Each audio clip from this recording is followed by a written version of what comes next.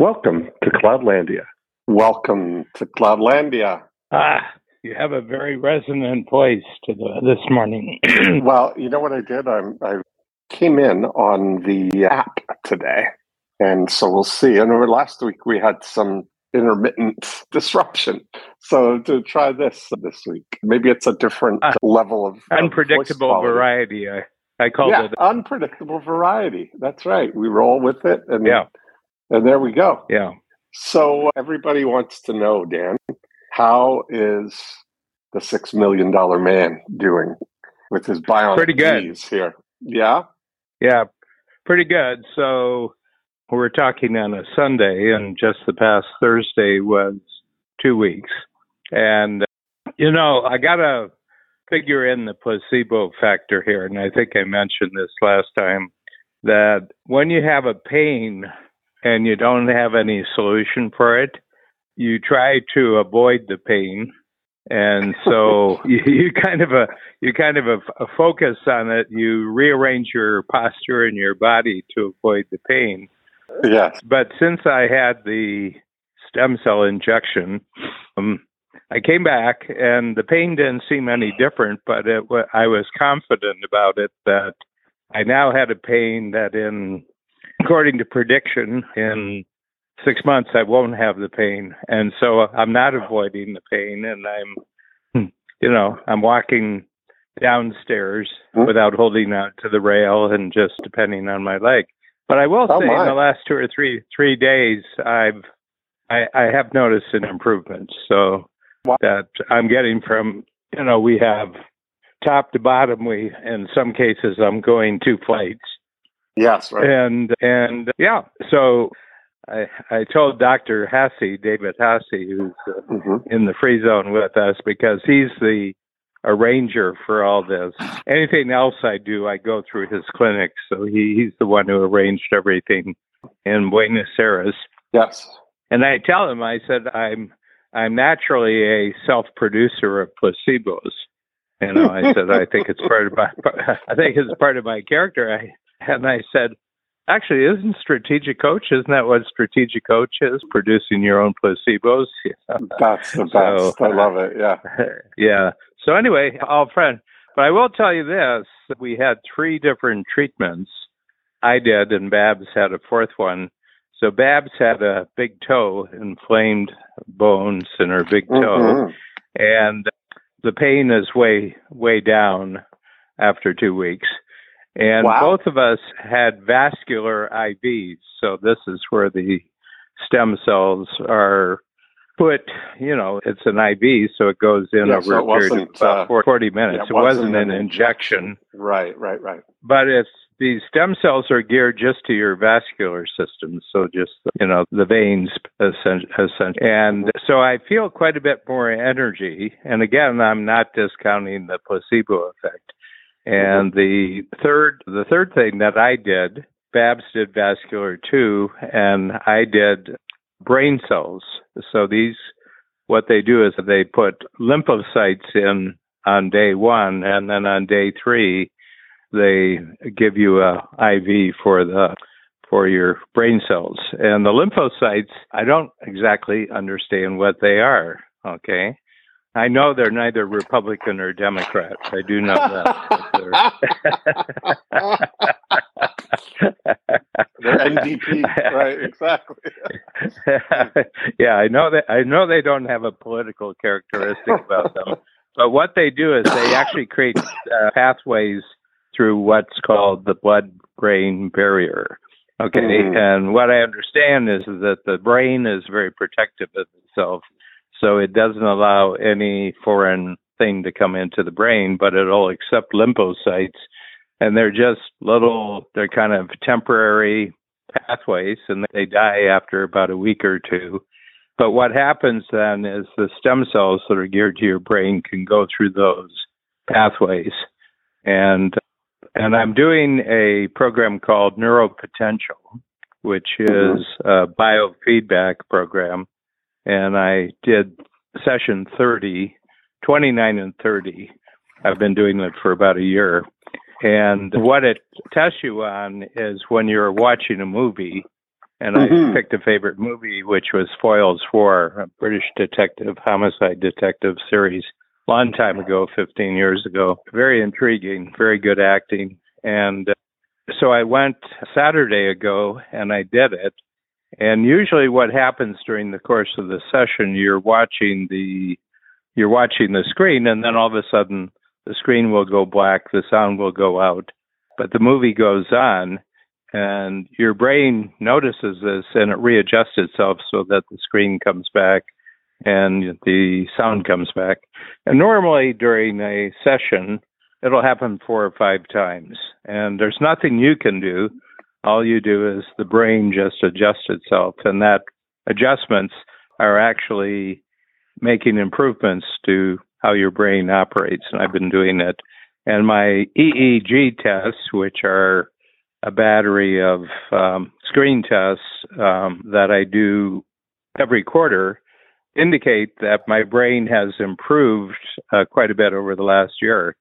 But this session, the first time, now I'm talking about a week ago, Saturday, not once during the entire movie did the screen black out or the sound go out. And That was the first time it ever happened. And the technician, they have technicians there who, they put your sensors on your brain, and then they're there all the time. And she said, I've never seen that before. She said, I certainly haven't seen it with you, but she said, I've never seen it with anyone. And wow, do you think it's related? These people are trained not to be enthusiastic. And they're just do you there. Think it's related to the stem cells, or? Yeah, well, it's the only thing that's changed. It's got to be, right? Yeah, it's got to be. And then she upped the difficulty, so when I do it fairly easily, she'll up the difficulty. And yesterday I went, and sound went out 3 times, but the screen did not go black. And she said, that's amazing, because she said you're even stronger this week than you were last week, and that was a real breakthrough week. So I think and this is the only thing where I have an outside reference point that's testing me. So yeah, but my energy's been real good from the overall. But I think the big thing is that I am now convinced, this specifically from this stem cell thing that we're going through, and also other things that I've been doing for the past year, that now anything in the body, if it can be diagnosed, if there's something off, if something's not performing right, something's not working, period, or worse than that, it's something wrong is happening. I now am convinced that if it can be diagnosed, it can be repaired and it can be regenerated. So that's, yeah. And I've been going on faith for the last 36 years in this regard. That this would come. Yeah. And I mean, you look at, I heard Joe Rogan he always has all kinds of interesting people, but he had Gary Brecka on. I don't know him. No. Well, he's got an interesting story. Like anything, when you hear him on, he kind of breaks into the scene. He's the guy that kind of turned Dana White around. Dana's lost all kinds of weight and reversed his. Oh yeah, I know Dana age. White. He's the ultra fighting. That's exactly right. Yeah, the UFC. And so this guy's background was as I don't know what the right word for what he did, but it was some sort of, for insurance companies, they would predict your lifespan. So it was like advanced, what do they call that in insurance? Mortality rate? Guessing. Yeah, it's the actuary rate of the... Yeah. So actuarial, I guess, would be kind of based on statistical groups kind of thing. And what they do is, this is based on records, on measuring like genetic markers and blood work. And they can predict, he says, within, months of somebody's life expectancy. And very interesting, right? So Dana came in and he had, very elevated triglycerides and, certain other markers that were really kind of degenerative. And he's 53 years old, and they marked his life expectancy at 63.6 or something like that. And it was really like an eye opener for him to see that, have that sort of, mortality check on what's going on in your body. And he basically says all these things are, they're starting to give out years and years before they're actually the end of them. So it's not a mystery kind of thing. It's just that way, And so he's, done all the thit's that he recommended, and he's already added 12 years to his life expectancy already. And that it's kind of, I think when you're right that we're at a stage where we're started learning all the repair models of things that, be able to regenerate. I'm still amazed that even the fact that DNA exists, how do you even tune into something like that, right? How did somebody even discover that's a thing? Is just beyond my imagiation, It's it's electron microscopes was the with the actual DNA breakthrough.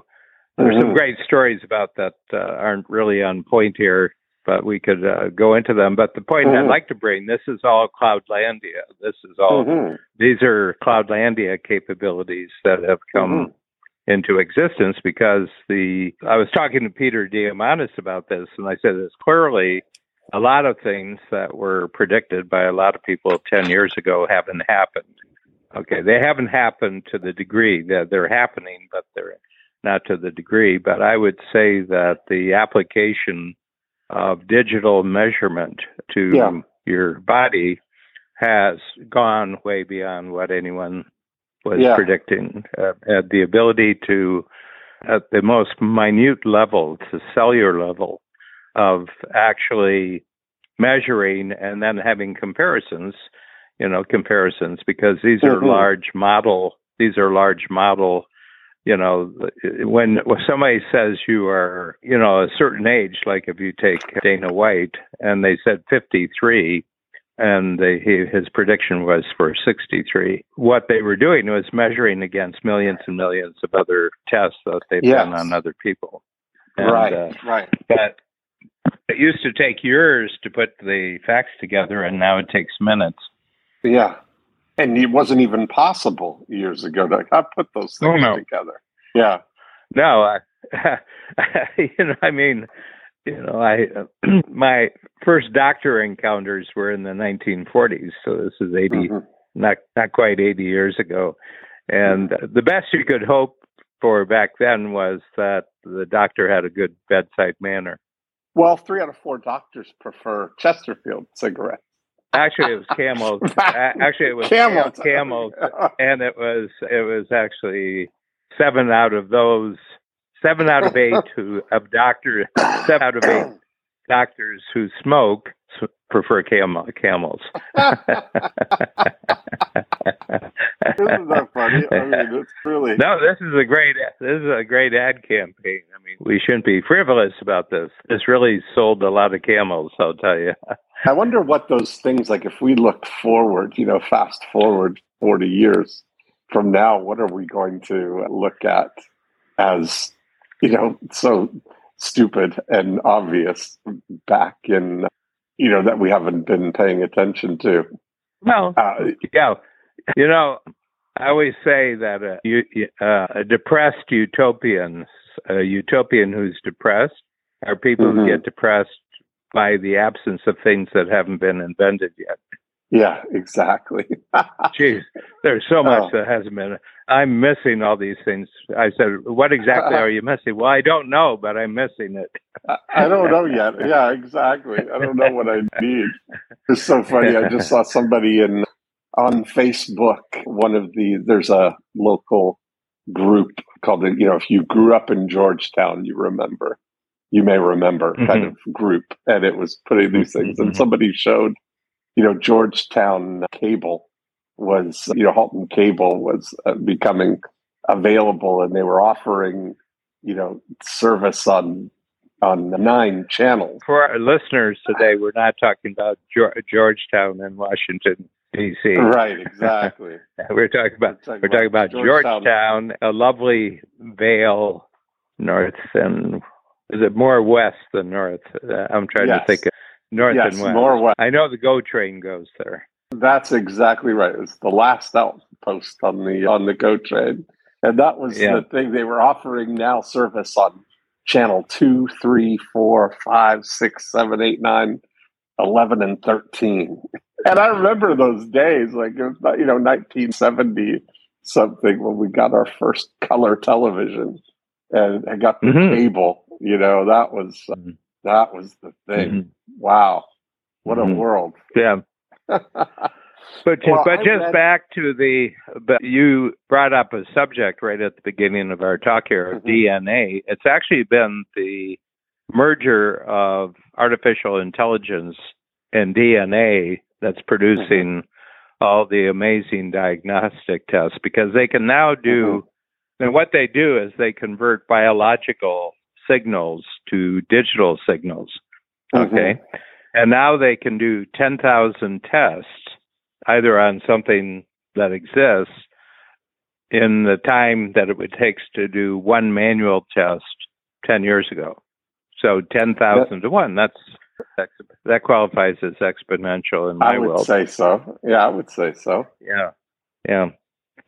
But I'm banking on that, and as you know from our conversations of a long time ago, that Babs and I were on this path in the 90s, in the 1990s. Yeah. So we're 30 years down the road now. But I knew you could tell. I mean, I read a lot. The internet has been a great tool for me of just letting my brain go wild on the internet, and it finds this. And kind of I find your brain kind of finds what you were looking for, but you didn't know you were looking for it. That's the way I explain it. Do you find that? I do. I had some experimenting this week, actually, based on our conversation last week. That, you mentioned you kind of let your brain just go and do what it wants. But let's just, almost like with an agreement that let's just, at the end of the day, let's get these 3 things done. And I don't care what you do or when you do it, but let's just go ahead and let's get these 3 things done. But I've been thinking about our conversation too, and I said, but it's finding it for some reason, and I think using AI language here, that somewhere in the past you gave your brain a prompt, just like you do with a chat GPT. You gave it a prompt that if you ever come across something like this, alert me to this. So my sense is that you've been programming your brain to look for certain things since the beginning. You've been prompting your brain to look for certain things, and all of a sudden it comes across something, and you wake up and say, "Gee, that's neat. That's neat. I didn't know that." But somewhere in the past, you gave some sort of prompts, I think, to tell your brain, if you ever see something like this, just let me know right away, because I'm interested in it. One of the things that I came across this week was in relation to our conversation about about money, energy, labor, and transportation, all going in rising cost of those. And I, been thinking about money, like access to money. And I'm seeing there's more and more versions of intelligent money coming, being the thing of empowering creators in a way. So I found out about a company called Indify, which is taking a venture capital kind of approach to creators, musicians, particularly independent artists who are, making music, and they're partnering with them for 50% ownership of whatever comes out of what they're producing. And it's really they may not produce, like, compared to the music label industry, the model where they would, sign an artist and do a full album and all those things. These are really, but those were already existing. That was already existing music. Yes, yeah. Here exactly. they're doing musician futures. Yes, that's exactly what it is.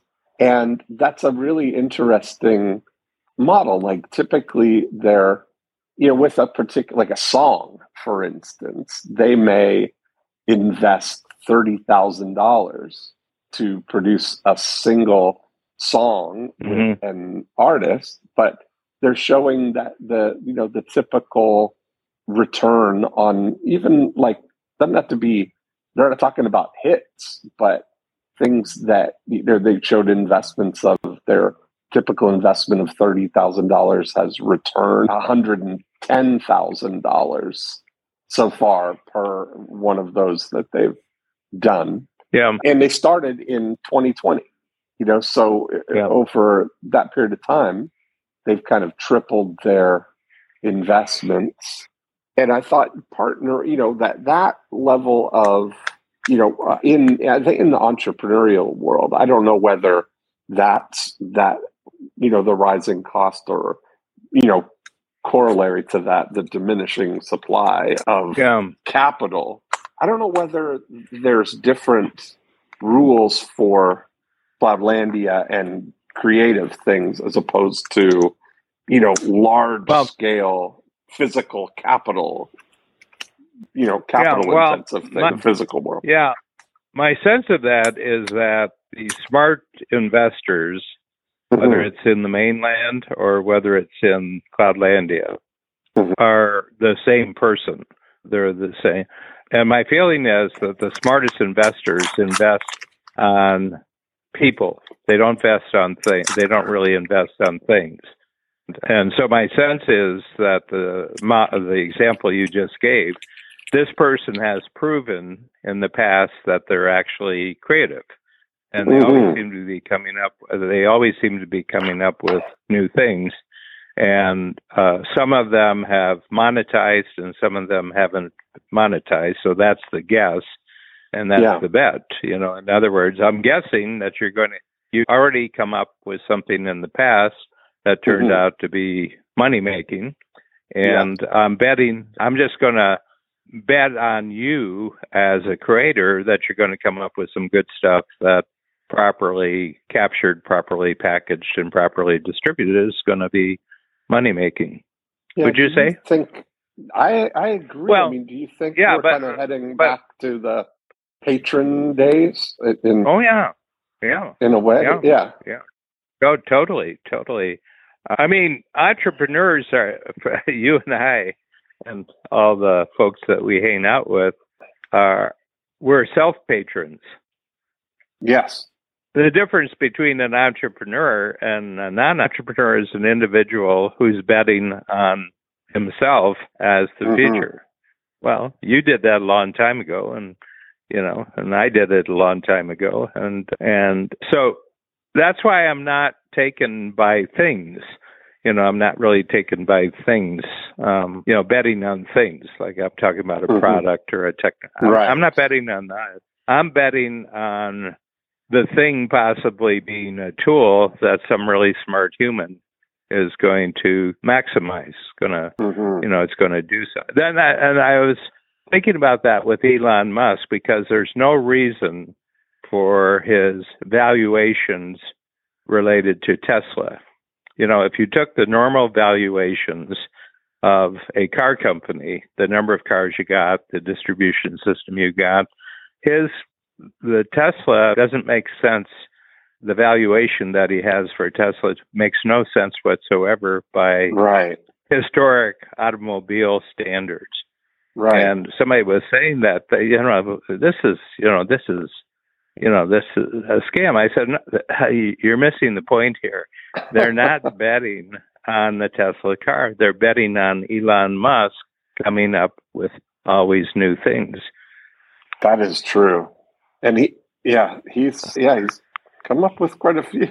And I think Steve Jobs Steve Jobs was on that track, but he died. He died. Mm-hmm. I mean, because really, if you take a look at Apple's extraordinary, it's stuff that all goes back to Steve Jobs. Yes. And I mean, not a really big thing since 2008. Right, since the iPhone, right? I mean, that's really Since the iPhone. Yeah. Yeah, that decade of, 90, 2008, that's where everything happened. Because if you think about it, we talked about it in our analysis of the last 28 years that none of it, Apple was close to bankruptcy, that they were in trouble 28 years ago. He had to borrow from Bill Gates. Yeah, exactly. And that's,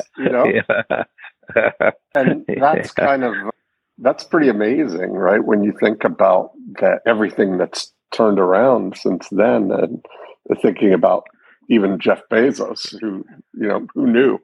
Yeah, and so the thing about betting, but I always bet on people. My whole approach is that this is a person, who proven track record, and part of it is that they cannot do what they're doing. One of my bets is that I look at somebody who cannot do the thing that seems to be most valuable, and so I don't have to worry what they're doing when I don't see them. Right. That's funny. Oh, that's so what's he doing? What's he doing today? I know exactly what he's doing today. He's doing what I bet on. He's doing what I bet on him doing. And so it's a very interesting thing. So, but I think I was going back because we had this conversation. I said, if I go back, because I've really been an entrepreneur since really the beginning of the microchip age in the 70s. Mm-hmm. They started using the word microchip, I think, early 70s, but I read about it in 73, and I started my company in 1974, so 50 years next year. And I would say that the microchip itself is one of the real breakthroughs. And then the ability for there to be such thing as a personal computer, which came up, within the first 10 years of the microchip. And then graphic user interface, which made the personal computer available to everybody. Okay. And then the internet, probably software somewhere in there, the whole notion of software, that it didn't have to be hardwired. Usefulness of the computer did not have to be hardwired. It could just be a program. And then I would say the internet, and then the iPhone, and now artificial intelligence. Yeah, artificial intelligence. That, I think what's happening there is nobody could really have predicted. I mean, maybe people who knew were predicting, but I don't think people really had a sense of what was really possible with this. No. Until now. And I think as a species right now, we're clueless about where this is going. I said you can say anything you want about where it's going, and probably you'll be right, but there's going to be a million other things happening too that nobody could have predicted. Yeah. I mean, what are you doing? I mean, where are you crossing into this world? I mean, what are you doing? We have three or four projects going that I'm involved in the company, and so where are you? I'm at experimenting. Where are you experimenting?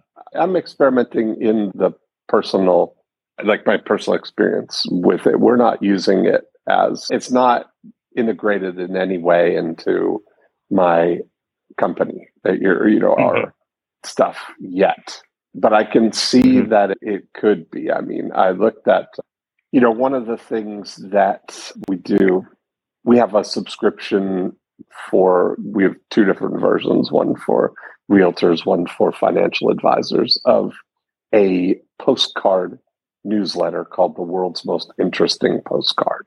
And it's essentially a carrier for referral programming that you, as a realtor or a financial advisor, would send to your top 150 relationships so that you are programming them to notice conversations about real estate, to think about you, and to introduce you to the person that they had the conversation with. And it's been, a phenomenal game changer for the amount of referrals that people get measured as a return on relationship, the percentage of repeat and referral business you get from your top 150 relationships. And so I have had 4 years, we've been doing it for 12 years now, a monthly postcard where we have someone research and put together, there might be 16, just short, interesting facts that you put on the front of the postcard. And it's got a nice design. And so it's easy to read. It's kind of just like, interesting things.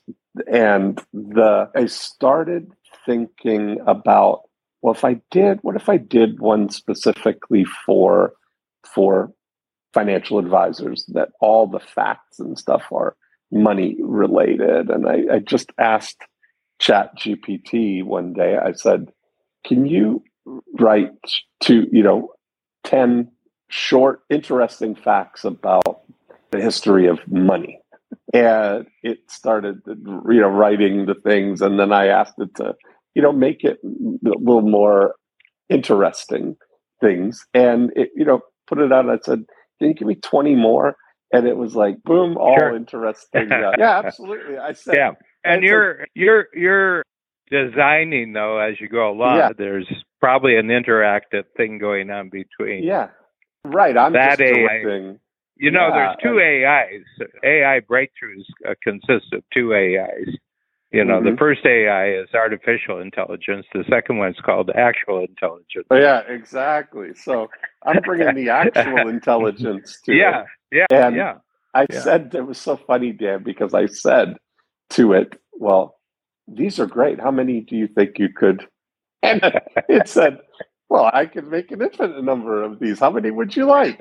And it was just so funny that I ended up with like 50 of these, and just instantly done. And I thought, that's a really interesting thing. Again, those are, it's content related. I had this idea of, I think there are 400 and something cognitive biases that are and I just started. How many have you mastered it, Dean?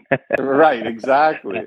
And I thought, it's an interesting thing. I said, can you make a 3-minute video script describing confirmation bias, the facts about what it is and how it might be deployed or come into play, and how to defend against it. And it wrote this amazing, just bloop, bloop, intro, this, then scene of this, and then this, and narrator says that there's the script, and it was just, when you look at the putting together of the different things, I saw someone do a demonstration of, having it write it was writing video ads for something, and they had gone to 11 Labs, I think, is a place where you can train your voice. So it's got your voice AI, and then it went to another place that had your digital, avatar, from video of you. And then it combined this AI written script with your voice through your face on your avatar on video. And it's instantly translated into any language where your mouth moves and your mouth is saying the words in Japanese or German or French or whatever. And I just thought, man, it's just such a Like you can see that's a, the distribution of content like that, is amazing. But then it's still, so that's everything I've seen has been content related, kind of creation and as a multiplier for content creation. But then the bigger, we've had the conversation that the bigger, picture of that is that our brains, we still can't consume at any more than the speed of reality, which is 60 minutes per hour, right? It takes us 60 the other minutes thing to watch is a that 60-minute video. And the other thing is that we can only think about one thing at a time. We can't think two things at the same time. Humans just can't do this. And, and as you say, it's reality world time-based. Yeah. And really successful people have learned firsthand just what can be gotten done in an hour a day. And then also it's developed a sense of discernment about just what's worth having your mind on for an hour for a whole day. And, and that, and I've dropped, I'm noticing I'm shedding all sorts of things as I approach 80. I dropped television. I'm in my 6th year now of dropping television. And people say, but you're a big sports fan. And I said, oh, I've got a trick. I said, I wait till the game's. I wait till the game is over. I'll use Cleveland Browns as an example, and I just check. I check the score. The scores are in now. It's beyond game time. Did they win or lose? Well, if they lost, I'm not interested. If they won, then they have a 10-minute video of the highlights, and that's my game. I know they've won. And then I just get a chance to see how they won. Okay, if they lose, I don't watch it because that doesn't do me any good. Right. It doesn't do me any good. I'm already disappointed they lost. Why would I pile on? And people have said, "Yeah, but you're missing all the excitement of the game." And I said, yes, purposely missing. I said, I want to be excited about other things. I don't want to be excited about people who are 1/3 of my age. Either coming through for me or not coming through for me. I want to see the final result.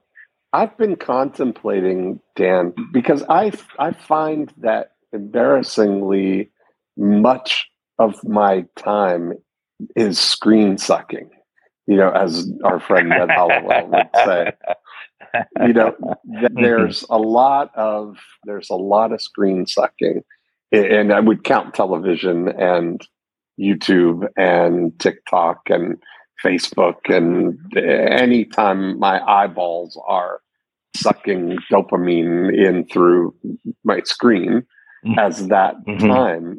And I've been experimenting with, disconnecting from the dopamine device, and so this morning was one of those times. I'm trying to get to a point where I can get as far into my day without having any, digital input.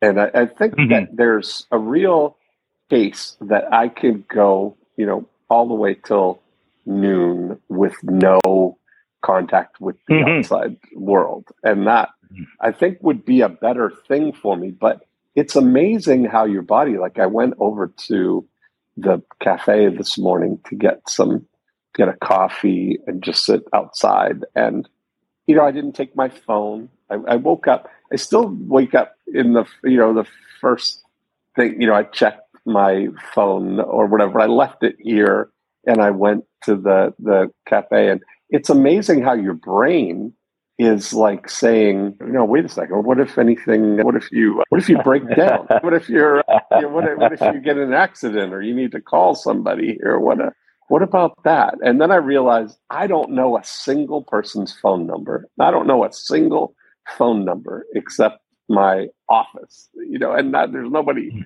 there, but it's very funny to me. That's where your mind goes. And then I took real money because normally I use my Apple Pay on my phone to pay for things. And so I had real paper money with me. And it was so interesting to sit at the cafe and just watch everybody, even together, screen sucking the whole time. And I've been experimenting to see, like, how much can I disconnect from that in a proactive way, right? Like, well, it's interesting. It's interesting because you're applying the concept of intermittent fasting. Yes, that's exactly right. To that, you're going to, I'm going to spend 3 hours or 4 hours where I fast.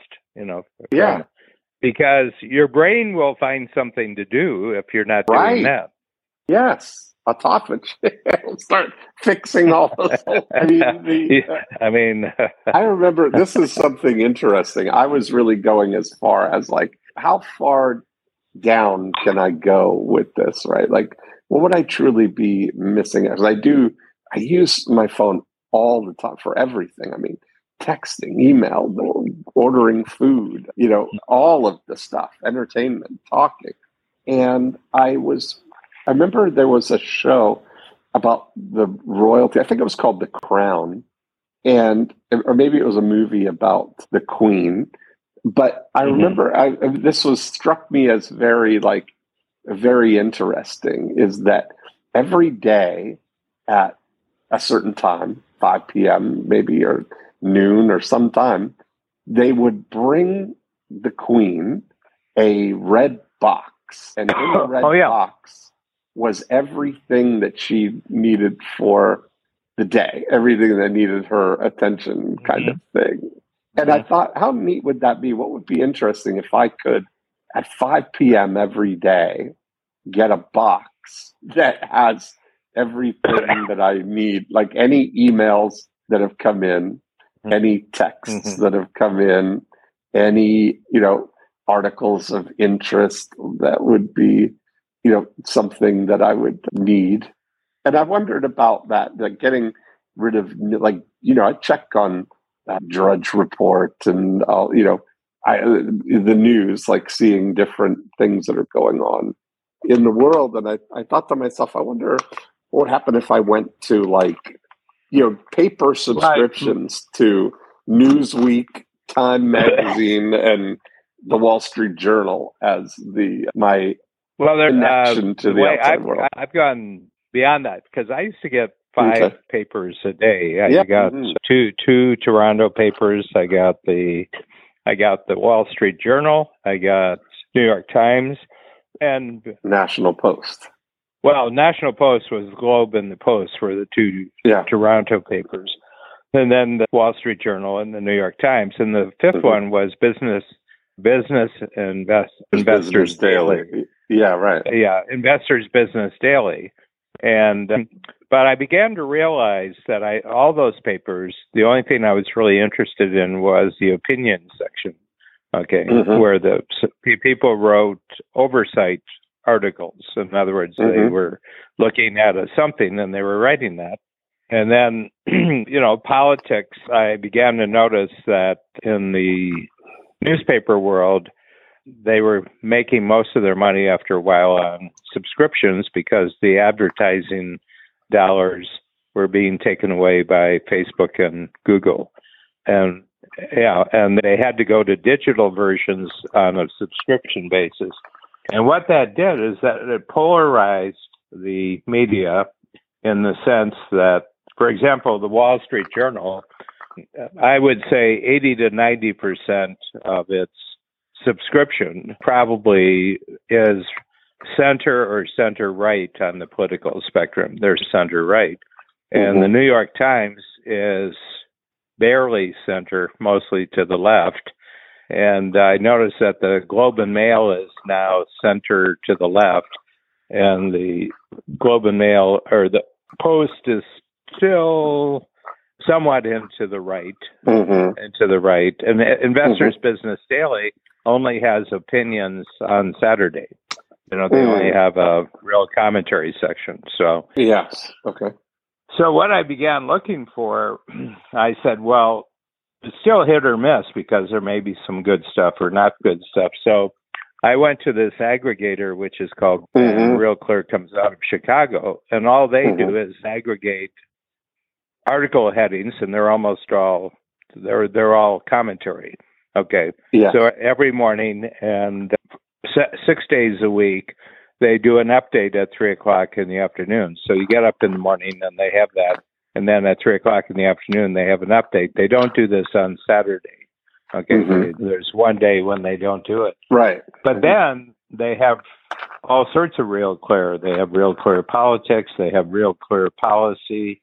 They have Real Clear Market, Real Clear World, Real Clear Defense, Real Clear Energy, Real Clear Health, Real Clear Science. And those are more, they're picking up periodicals rather than dailies. Yes.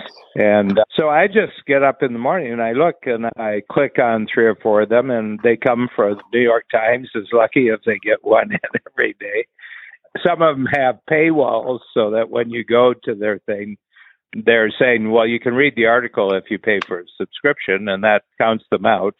You know, I'm not going to pay. I'm not going to sign up for a subscription to get one article. Right. So yeah.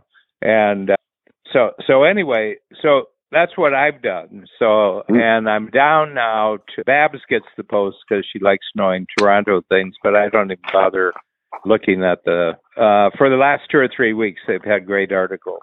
It's mainly how our prime minister is going down the drain, which I always find comforting reading. And then the Israeli Hamas situation. And that's been a great clarifier. Boy, you really find out where people stand with this particular issue. That's been a really great clarifier. So, yeah. So anyway, but that's how I handle it. That's sort of my red box. Real Clear is my red box. Right. Yeah, that's interesting. Do you know what they call that? The thing that the Queen gets? I don't know what they call it. They call it the red box. Okay, that's what I thought. That's so funny. You know that red box she gets every day? You know what they call it? Name they call it the red box. That is so funny. But I thought about experimenting with that, getting a red box. And the government has to prepare that for her. The Prime Minister's office has to prepare that for her. Right, exactly. Yeah. Because they're both in town once a week. The Prime Minister has to come to the palace and, and deliver in person, some of the crucial issues. This is not recorded. No one ever knows. Right, a weekly audience with the Queen, right. Yeah. Yeah, and the King now, I guess, I guess the King. Should we send the red box to the King? Kind of hard to say. It's kind of hard to say. It's kind of hard to say King. How do you say King, Because she was in for 7 years or so. Yeah. Anyway, there was a great play, actually. It was called The Interview. I saw it, and I saw it in London, right around the corner from the hotel. And Helen Mirren was the Queen. And that what they did is all the prime ministers that she's had, starting with Winston Churchill, right up until last year, I guess. There were a whole bunch of prime ministers over the last 2 or 3 years. So anyway, but they just talked about, it was all made up because nobody really knows what's said, but they just used topical issues of the time. And, and whether she got along with the prime ministers or not, and everything else. And it was just a really terrific play. I saw Napoleon on Thanksgiving Day. What'd you think? I didn't like it. Did you see it? I haven't. It was, as we like to say, Dan, there was a lot of middle in that movie. It was all middle. It joined in progress and just never left the middle. There were only 2 scenes that were repeated 6 times. There was the drama in the palace, and then there was battle scenes with horses and bayonets and cannons and on. The same battle scenes again and again, and then back to the palace. And it was really, I didn't enjoy it at all. I had no It was my shortest movie review ever. Just looked at the camera, I shook my head and said, "Nope," and then I hashtagged it, "Nope, Olean." Yeah. Yeah. Yeah.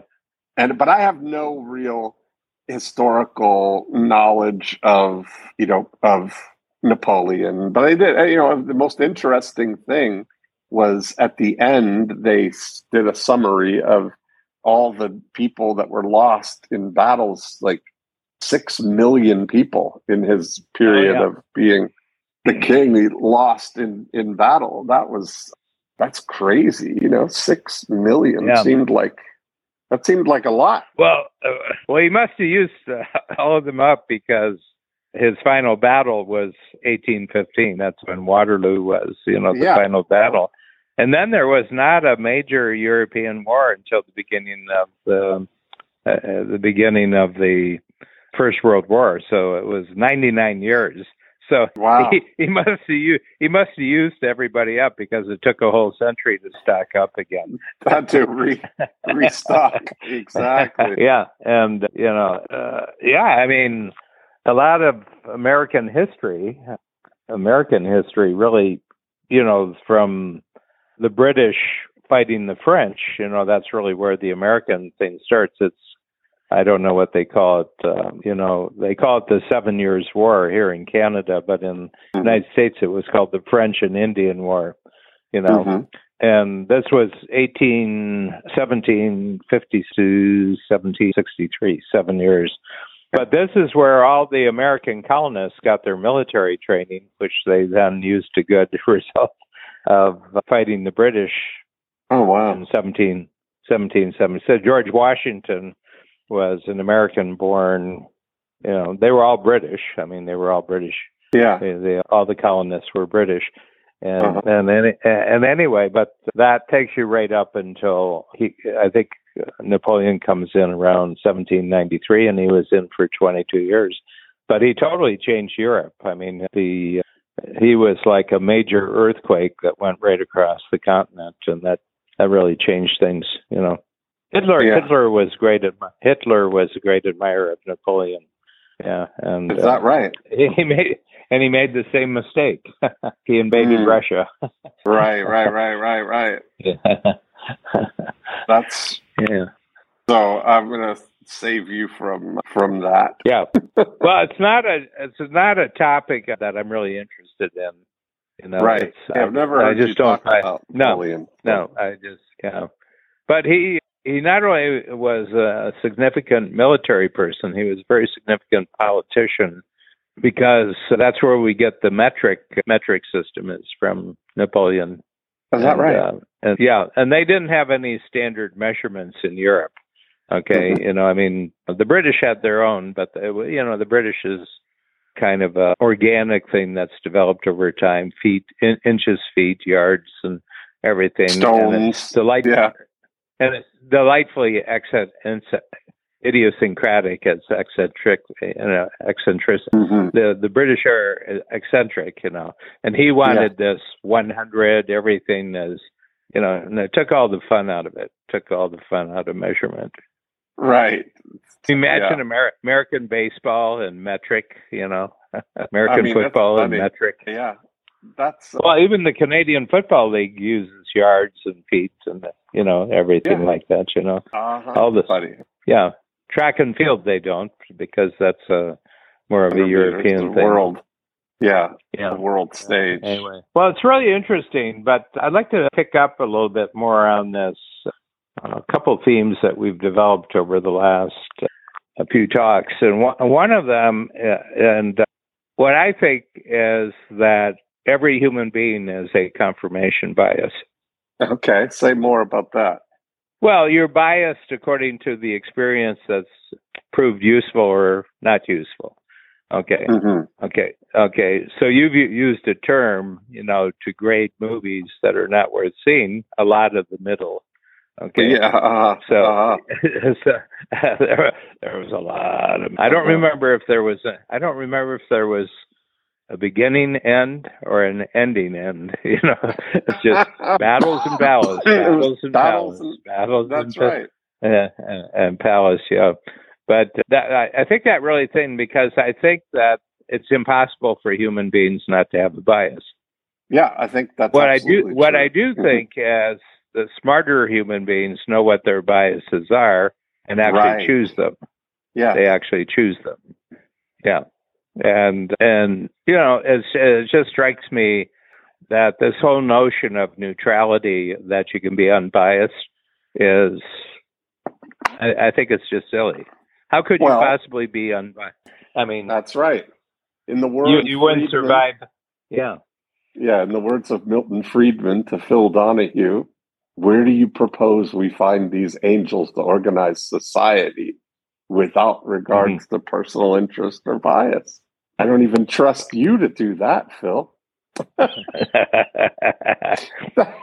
was such a funny thing. I've watched that about 10 times.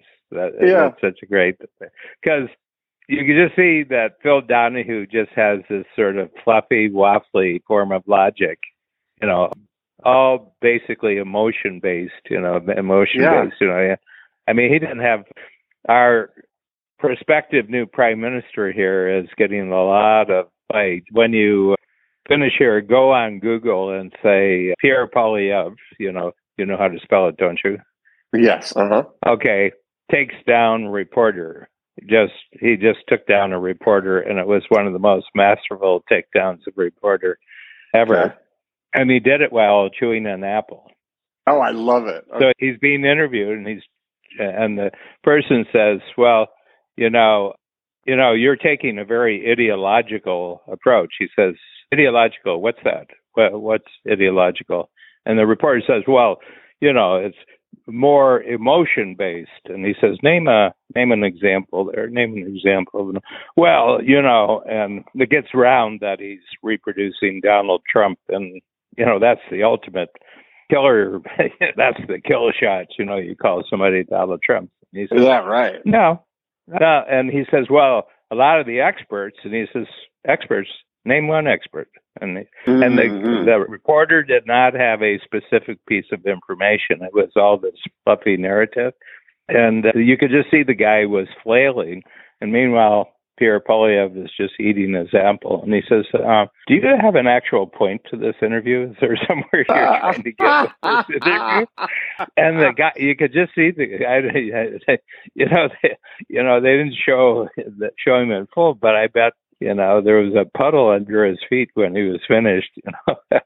That's so funny, Dan. Yeah. And he's just learned how to deal with this whole issue that they try to catch you on their words. Yeah, exactly. He said, I don't even know what that word means. I mean, do you know what that word is? You just used a word. I don't know what that word is. And he says, well, you're doing left versus right. And he says, name a time when I've actually said that. I've never said left versus right. I don't believe in left versus right. So I believe in common sense, and I'm kind of for the side that has common sense. So, we haven't had any. You just aren't used to it because we haven't had any common sense for the last 8 years. So you're just not used to dealing with. So anyway, and I think he's a phenomenal debater, because he's 44 years old, and he's been in Parliament for 19 years. He's been there since he was 25. And, wow. And but it's really interesting to watch it. And I'm very biased towards his side of the political spectrum. You have a cognitive bias around him? Is that what you're saying? I have a total cognitive bias. That's funny. I love it.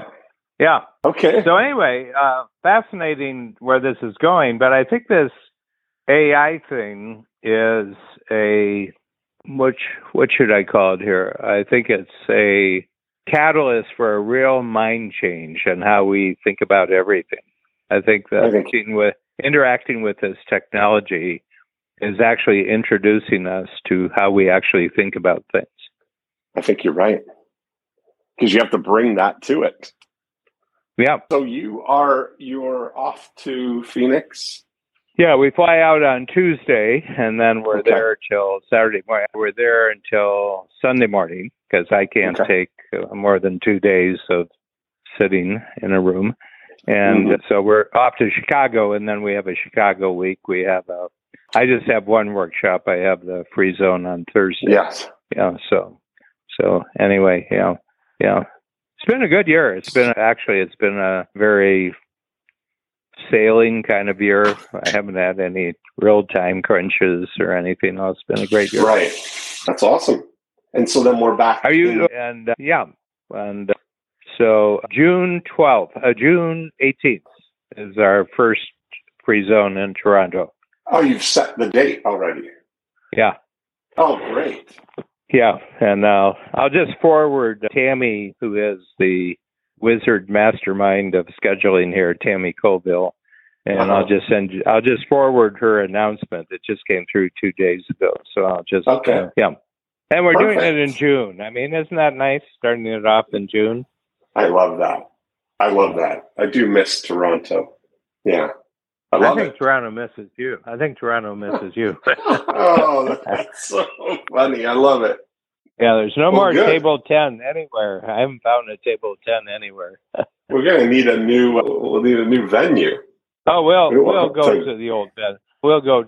Les Select is still there, and they're still good, so we'll go. Okay, good. Okay, perfect. Okay, Dan. Have a great trip. 2 weeks, we'll be back. I'm sorry? 2 weeks. Two weeks. Okay, 2 perfect. weeks. Yeah. Okay. Okay, I'll talk to you then. Thanks. Okay, bye. Bye.